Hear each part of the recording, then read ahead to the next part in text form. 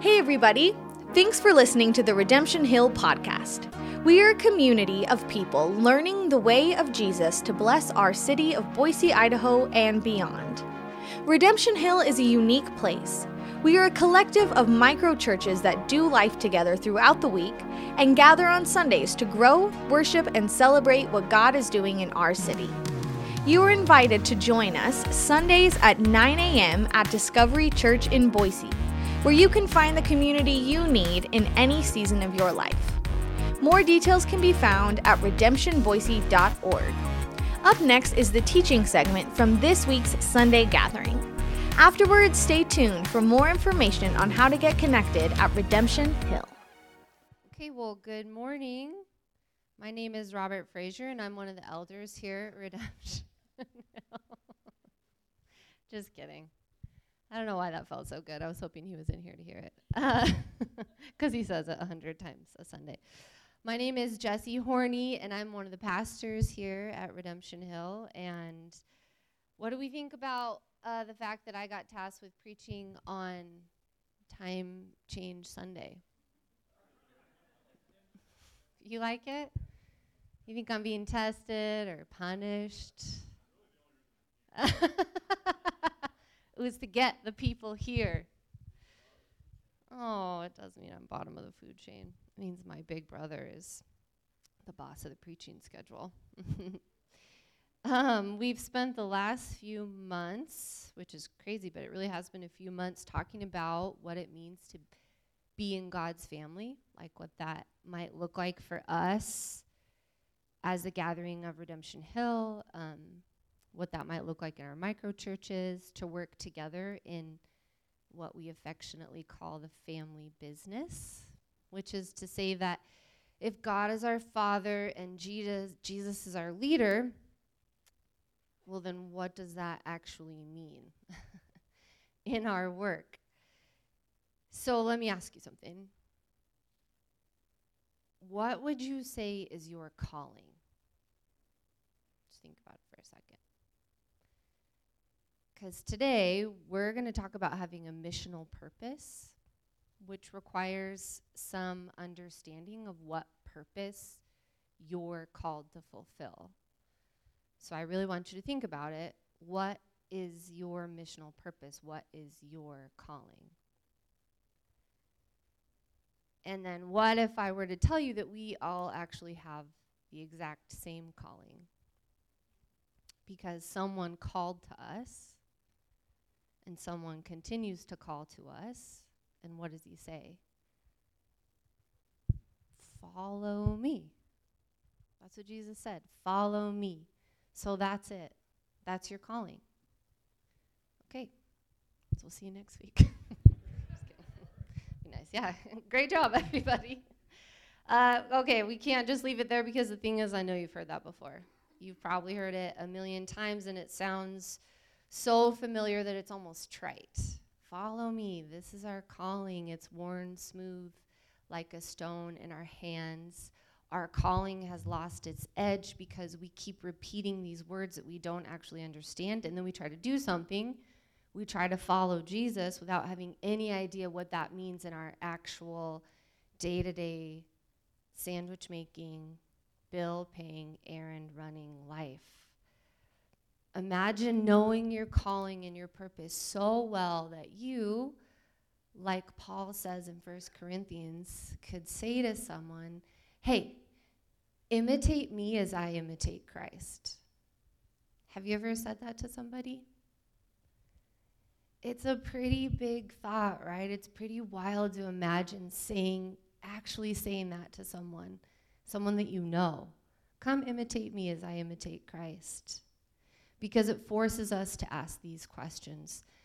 Well, does my life remind people of Jesus? And is my life worth imitating? This is how Jesus lived on mission. The disciples and his followers were invited to imitate his actions and live like he lived, which very naturally led them into his mission, because you couldn't hang out with Jesus for very long before you had to confront whether or not you wanted to keep following him, because he was doing some super weird stuff. And he wasn't always appreciated. But the ones who stayed were doing what he did and were imitating his life. But eventually, Jesus left. And then his followers had to figure out what it meant to continue to do what he did and do what he said even after he was gone, which, in case you hadn't noticed, is the exact same situation that we find ourselves in. Jesus told them, go and make disciples of every nation, baptizing them in the name of the Father and the Son and the Holy Spirit, and teaching them to obey all that I have commanded you. And then he left them with this huge task laid before them and before us. But first, he also made this promise. Do you know what the end of that verse says? I will be with you until when? Till the end of the age. Have we come to the end of the age, or are we still here? We're still here. We know he's still with us. I have a friend who's a pastor at another church, and he has this idea that I love, which is if something is complicated but possible, we can make it happen. So if it's complicated but possible, we can do it. But if something is simple and impossible, only God can make it happen. And that's what we're staring at the end of Matthew, is this impossible but simple instruction to go and make disciples, to follow Jesus, to live this missional purpose. So today we're going to ask, what does that mean for us? So let's ask Jesus. We're going to go to Luke chapter 15, verse 1. And I have some slides for this.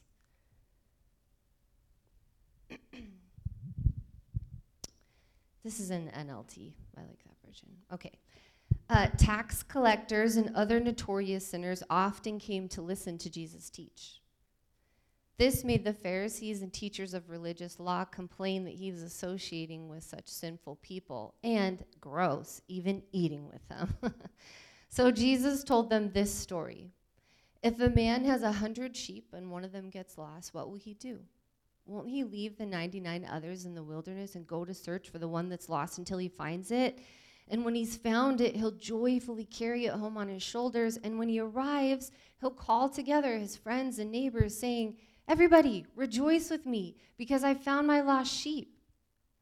In the same way, there's more joy in heaven over one lost sinner who repents and returns to God than over 99 others who are righteous and haven't strayed away. Or suppose a woman has 10 silver coins and loses one. Won't she light a lamp and sweep the entire house and search carefully until she finds it? And when she finds it, she will call on her friends and neighbors and say, rejoice with me because I found my lost coin. And in the same way, there's joy in the presence of God's angels when even one sinner repents. Okay, so what do you think about when you hear the word mission? You can say it out loud. When I say mission, what comes to mind? What's the picture really quickly in your head? Overseas. Totally. If you're a missionary, you go. Anything different than that for you guys when I say the word mission? The military? Going and doing a mission? A task I've been appointed? Yeah, that's actually a really good phrase for that. Oh, Norm says guilt. Why? I should be doing more. I need to get to work. What's interesting about these parables is that Jesus is using these incredibly narrow examples, one sheep, one coin, to broaden the people's understanding of the mission. He's asking the religious leaders to rethink their beliefs on who deserves their time and their attention. These stories are an invitation to the religious leaders to repent, a challenge to change their thinking and believe something new about what people are worth. And it's an invitation to us, too, to rethink the notorious sinners in our lives and to accept Jesus' challenge that our mission is not to care for ourselves, but to care for the one. Love the Lord your God with all your heart, your soul, and your mind, and love your neighbor as yourself. Simple, but impossible without God. And why is it that we, like the Pharisees, bristle at these parables? Like, what bothers us about the idea of leaving 99 sheep to look for one? Part of what seems to bother the Pharisees so much is that Jesus refuses to bow to societal norms, specifically in who he's willing to teach and who he's willing to share a table with. And wow, are we the same way? It's uncomfortable to spend time with people who live differently than we do. I'm not even just saying like diversity in sort of the catch-all term at the moment, but I'm just saying like people who live differently than you do, who parent differently than you do, who school differently than you do, who have a job that you don't really respect. Those are not the people that we have around our kitchen table normally. Those aren't the people on my living room couch. Our circles tend to reflect the fact that we want to be with people who make our lives easier, not people who make our lives harder.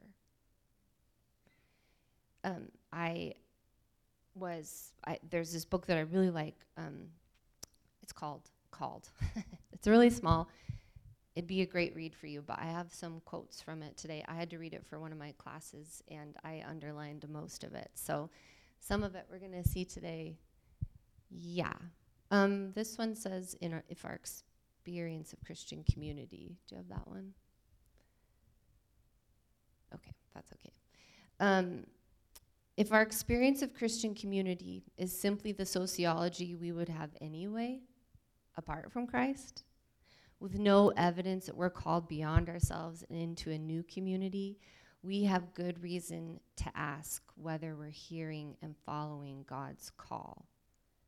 So if the people that I'm with, if this would look the same if I wasn't following Jesus, then I've got to ask myself if I'm following Jesus' way of life. If my life is filled with relationships that make sense whether I'm following Jesus or not, then my life doesn't really look like Jesus's. And living like this doesn't just keep us away from our missional purpose, it also reinforces what the world thinks about people. Because when my life looks just like everybody else's, what is there to imitate? Who cares? They don't need to imitate me. I'm doing what they're doing. Part of Jesus' following came because he would sit and talk to anyone, and human beings are really intrigued by unlikely relationships, right? Like, do you guys watch those videos of unlikely animal friendships? There's like a dog that's an elephant's best friend, and we're like, what? That's so cute. We love that. Or remember the Supreme Court Justices Ruth Bader Ginsburg and Scalia? Yeah. So they were like complete opposites, right? Ideologically, politically, but they had this really deep and abiding friendship that people were obsessed with because it didn't make any sense to the rest of the world. They would travel together. They'd go on vacations together. Their families were close. But then they'd sit on that Supreme Court bench and not agree really with anything the other one was saying. And we loved that. Look at Snoop and Martha. Come on. It's so weird. We love it. We don't care if Snoop Dogg is friends with another rapper, but Snoop Dogg's friends with Martha Stewart? That's intriguing. We love these stories because they dismantle our disappointment in the fractured landscape of humanity, and they make promises to us about what's possible between people. These are the radical kinds of relationships that Jesus engaged in all throughout his ministry, and these are the unlikely friendships that captivate our friends and family and point them towards the hope of Jesus. Nobody cares if I'm best friends with Amanda. I know. We're the same person. You guys can't even tell us apart sometimes. It's really cute, but it's not that intriguing. We sit at the table together because we do make each other's lives easier. It's intriguing when we have relationships that don't make sense to the outside world. Remember the beginning of Luke 15, the tax collectors and other notorious sinners often came to listen to Jesus teach, and this is what made the Pharisees and the teachers of the law complain. They didn't like that he was associating with such sinful people and even eating with them. In a connection society, this is another slide from Mark. How did you say it? I kept saying Laberton. Laberton, yeah, it's Mark Laberton. He was the president of the seminary that I go to. He's not anymore, but he says, in a connection society, which is where we tend to hang out, loose connections, we're happier experiencing diversity from a distance than we are in close interdependence. We prefer the idea of proximity to difference more than actually entering into friendship with people unlike us.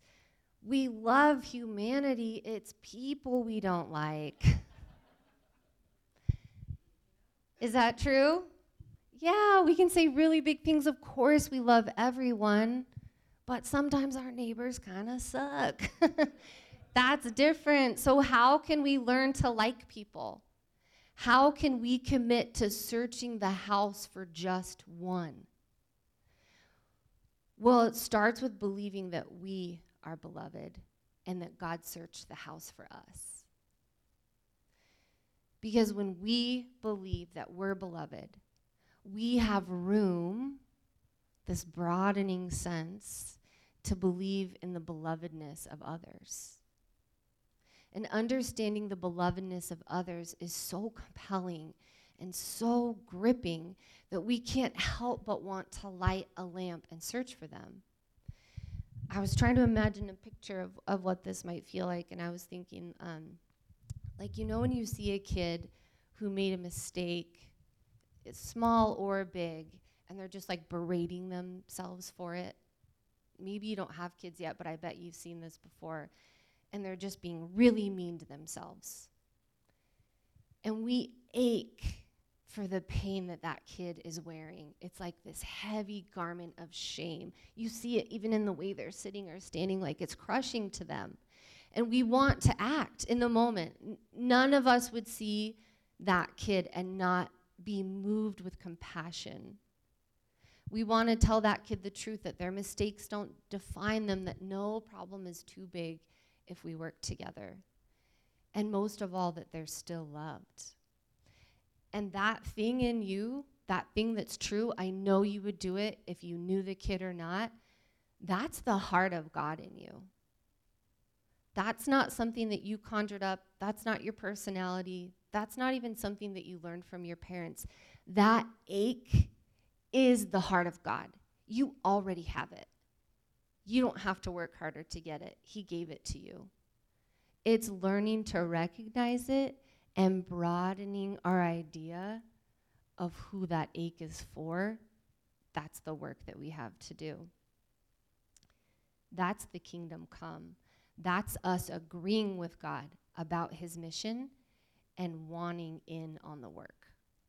It's not God pushing us from behind saying, do more, do more. It's us saying, oh my gosh, that heavy garment of shame is on someone that I know. Let me in, Jesus. How can I be part of the work that lifts that off their shoulders? Great. But what does it look like? Raise your hand if you have no idea what it means when we talk about micro churches and mission. I know, I feel it.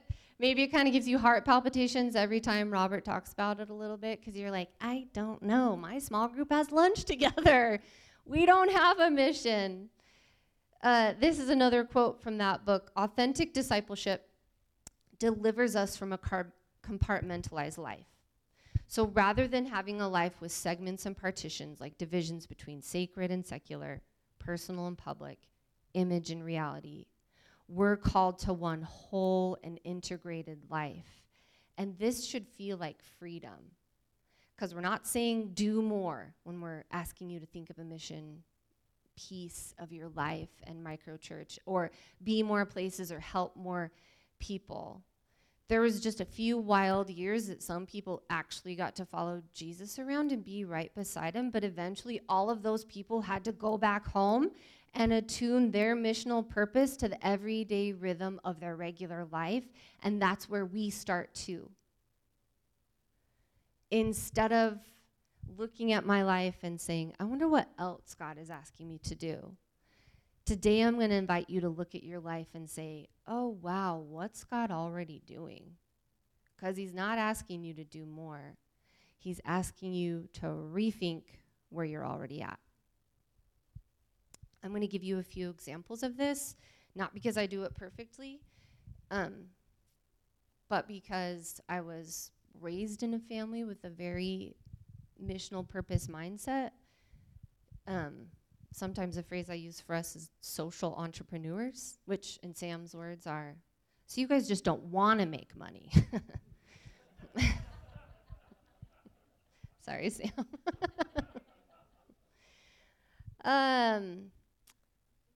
So here's a few ways that I've seen missional purpose work in my life in a really natural way, and it's been through different seasons.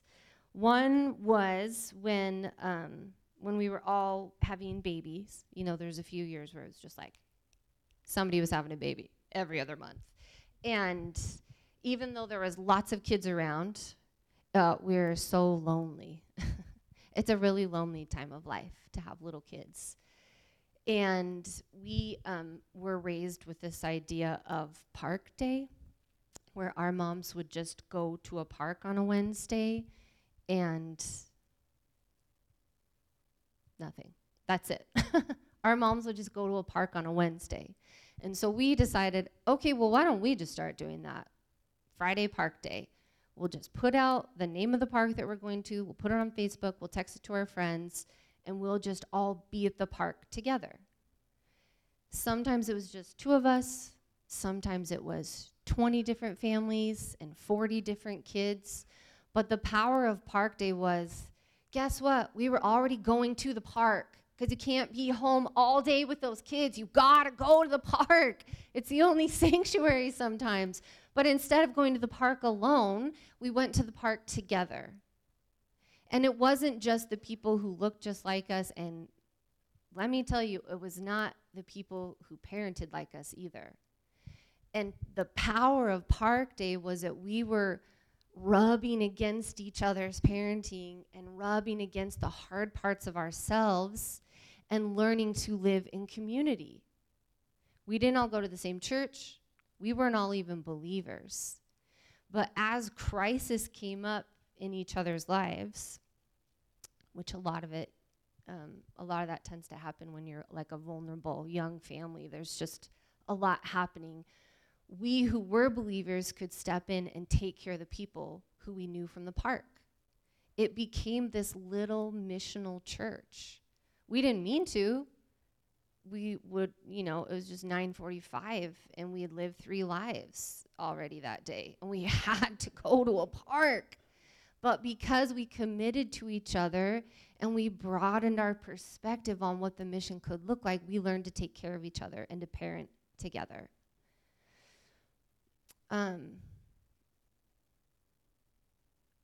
This is kind of a strange one, but maybe a lot of you know this, but Amanda got really sick a few years ago, and man, it was really shocking. We were all so young, and to have a friend diagnosed with with cancer was very overwhelming to us. Like, that felt like things our parents needed to take care of, but now we were the parents.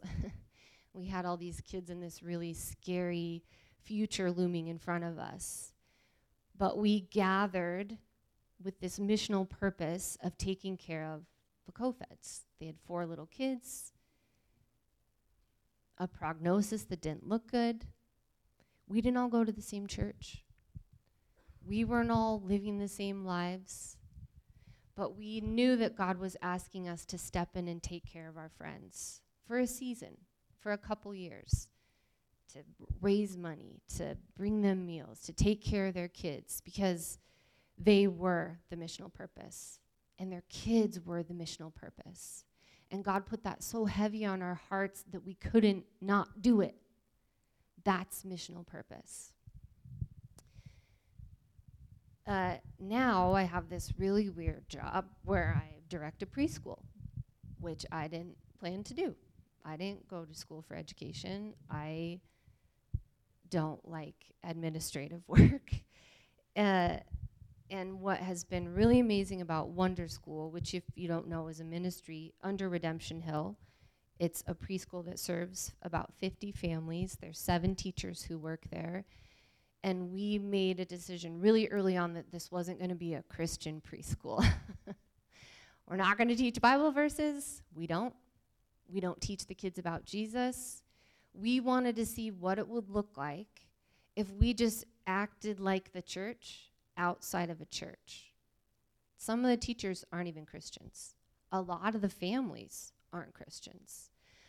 But what we've seen God do at Wonder School is that by acting in a way that does not make sense to these people, like the way that we love them and their kids doesn't make sense to them. When their husbands lose their job and we write them checks from your money, the benevolence fund, that does not make sense to them. They literally say to me, this place doesn't make sense. But now when crisis comes, do you know who they go to? Us. You. Because those unlikely friendships have been so intriguing to them, so compelling to them, that they want the God that we follow. And it's invited them into a community that they've never had before. It's just a preschool. But inside the preschool, the DNA is this missional purpose of seeing these families and these kids and their grandparents and their extended family and anybody who comes into our building as the one lost coin, the one sheep. I train the teachers in that, even the ones who don't follow Jesus. Every kid that comes in that building they should feel your affection like a force.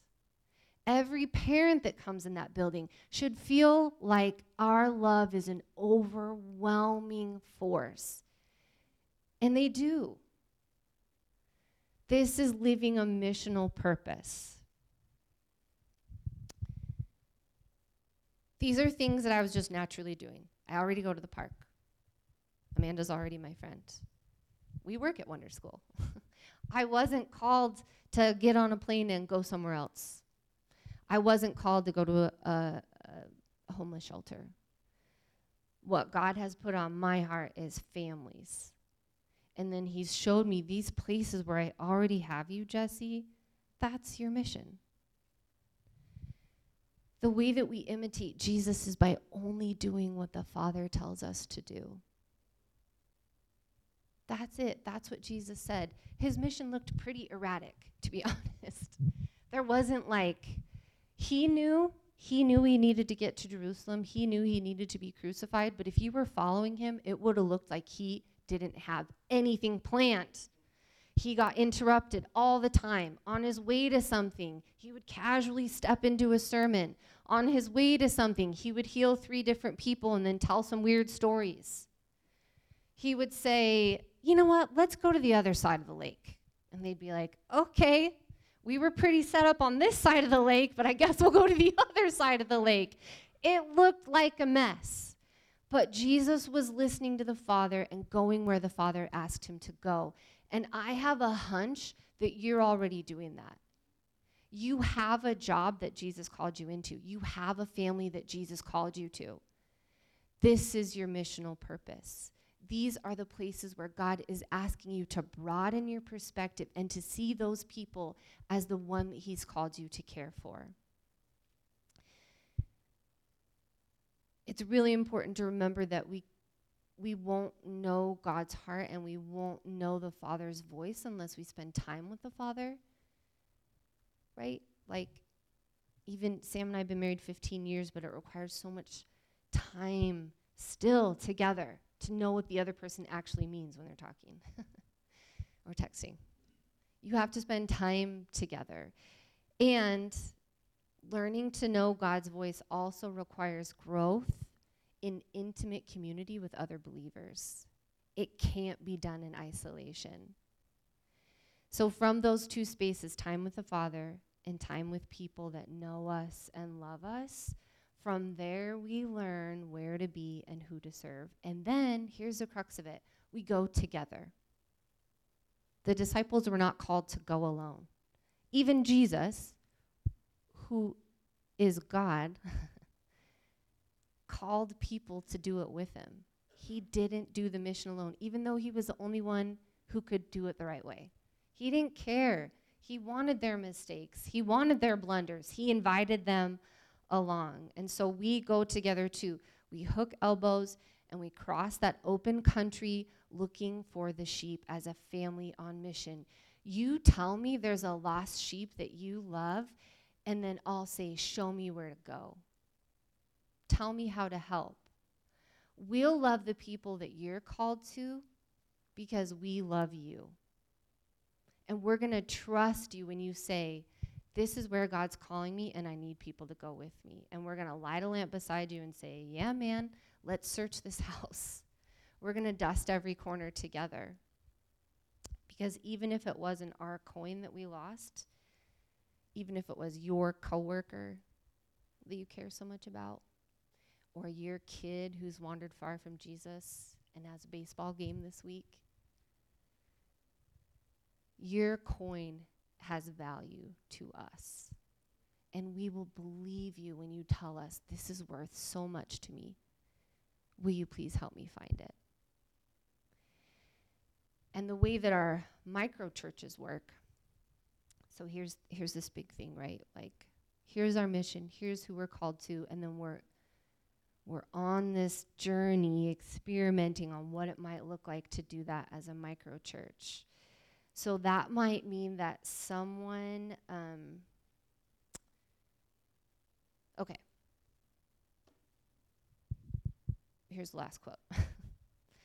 Vision is hope with commitment and energy. So the way our micro churches work is that someone has a vision. Maybe a few people have a vision. And they're going to share a way that you can follow them as they follow Christ, and you're going to join the mission that God's given them right now. Because we all have a calling, and we all have people that we're supposed to love and go after. But the micro churches come together over a shared mission. Like maybe you all live in the same neighborhood, and you want to take care of the elementary school that most of your kids go to. Simple. You all of your kids already go to that school. You probably already love those teachers. You probably already want to take care of the building. So maybe that's your micro church's mission. We're going to take care of the teachers who are taking care of our kids. Or maybe you want to start praying for the neighbors around your micro church who don't know Jesus. And then like once a month this summer, you have a barbecue and invite them over. But somebody has to have that vision. Or maybe like our micro church, a lot of us work for Wonder School. So maybe a lot of you work together, or you work in the same industry, so you pray together for your coworkers, and then when one of the coworkers is in crisis or needs help, who do you call? Not Ghostbusters. Your micro church. Clint says, there's someone at my work that's having a really hard time. She's going through a divorce, her kid's sick, whatever it is. He tells the people in his micro church, and they help him take care of her.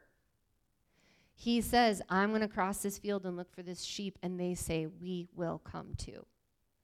This is a shared missional purpose. Mission requires vision, and most of the time, we don't all need a separate vision. We follow those who do.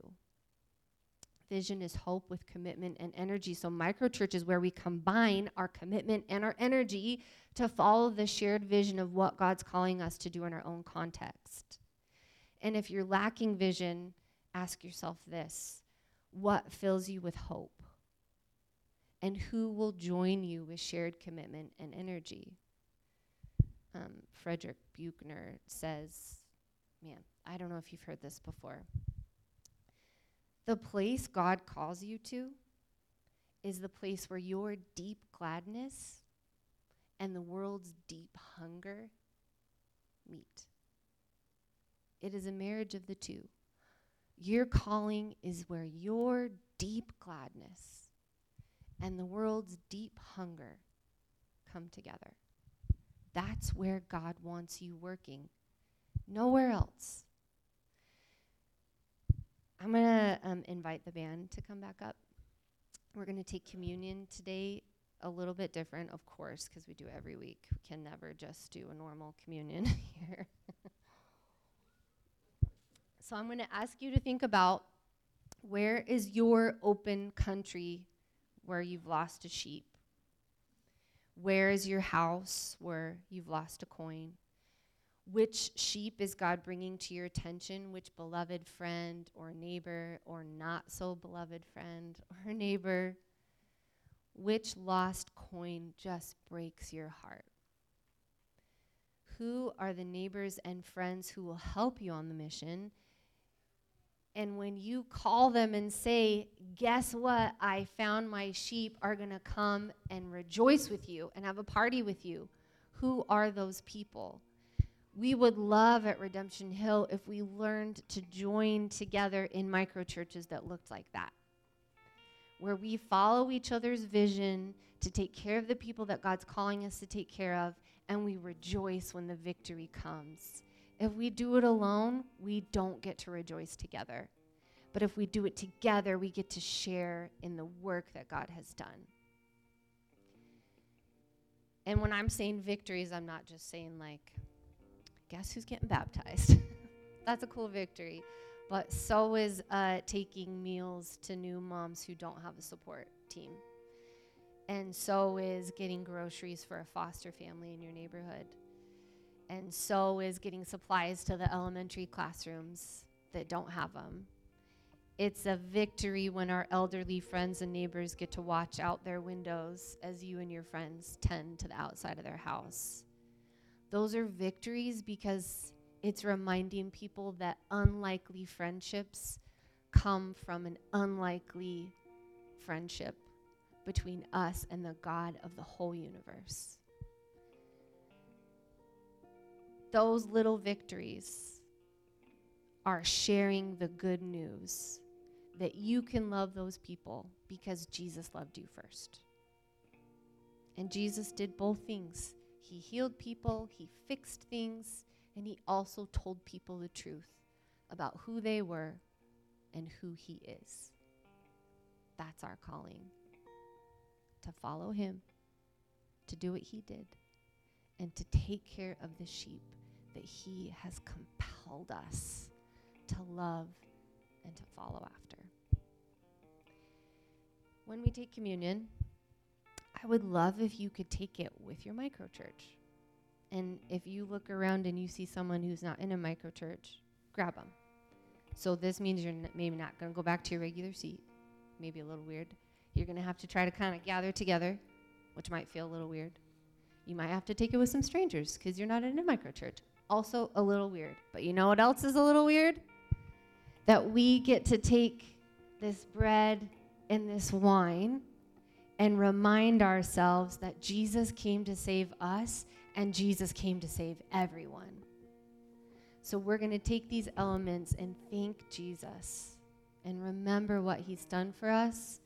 And we're going to take it as a microchurch, asking God to compel us towards the people that he's calling us to serve.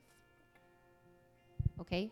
And if your kids come in, just maybe pull them in. It doesn't matter if they're your kids. Just have them come over and take communion with you, okay? And then I'll come back up at the very end and pray for us.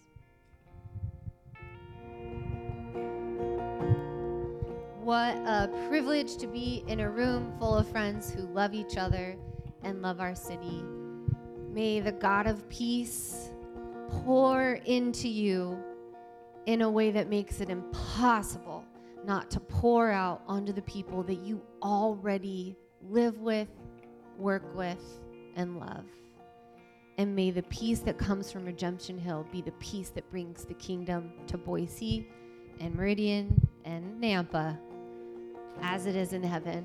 We love you guys. Have a great week, and we'll see you next time. Thanks again for listening. Make sure to subscribe to get the weekly episodes in your podcast feed. You can find out more on how to get connected with Redemption Hill at redemptionboise.org/connection, where you can fill out the Connect card and start your journey today.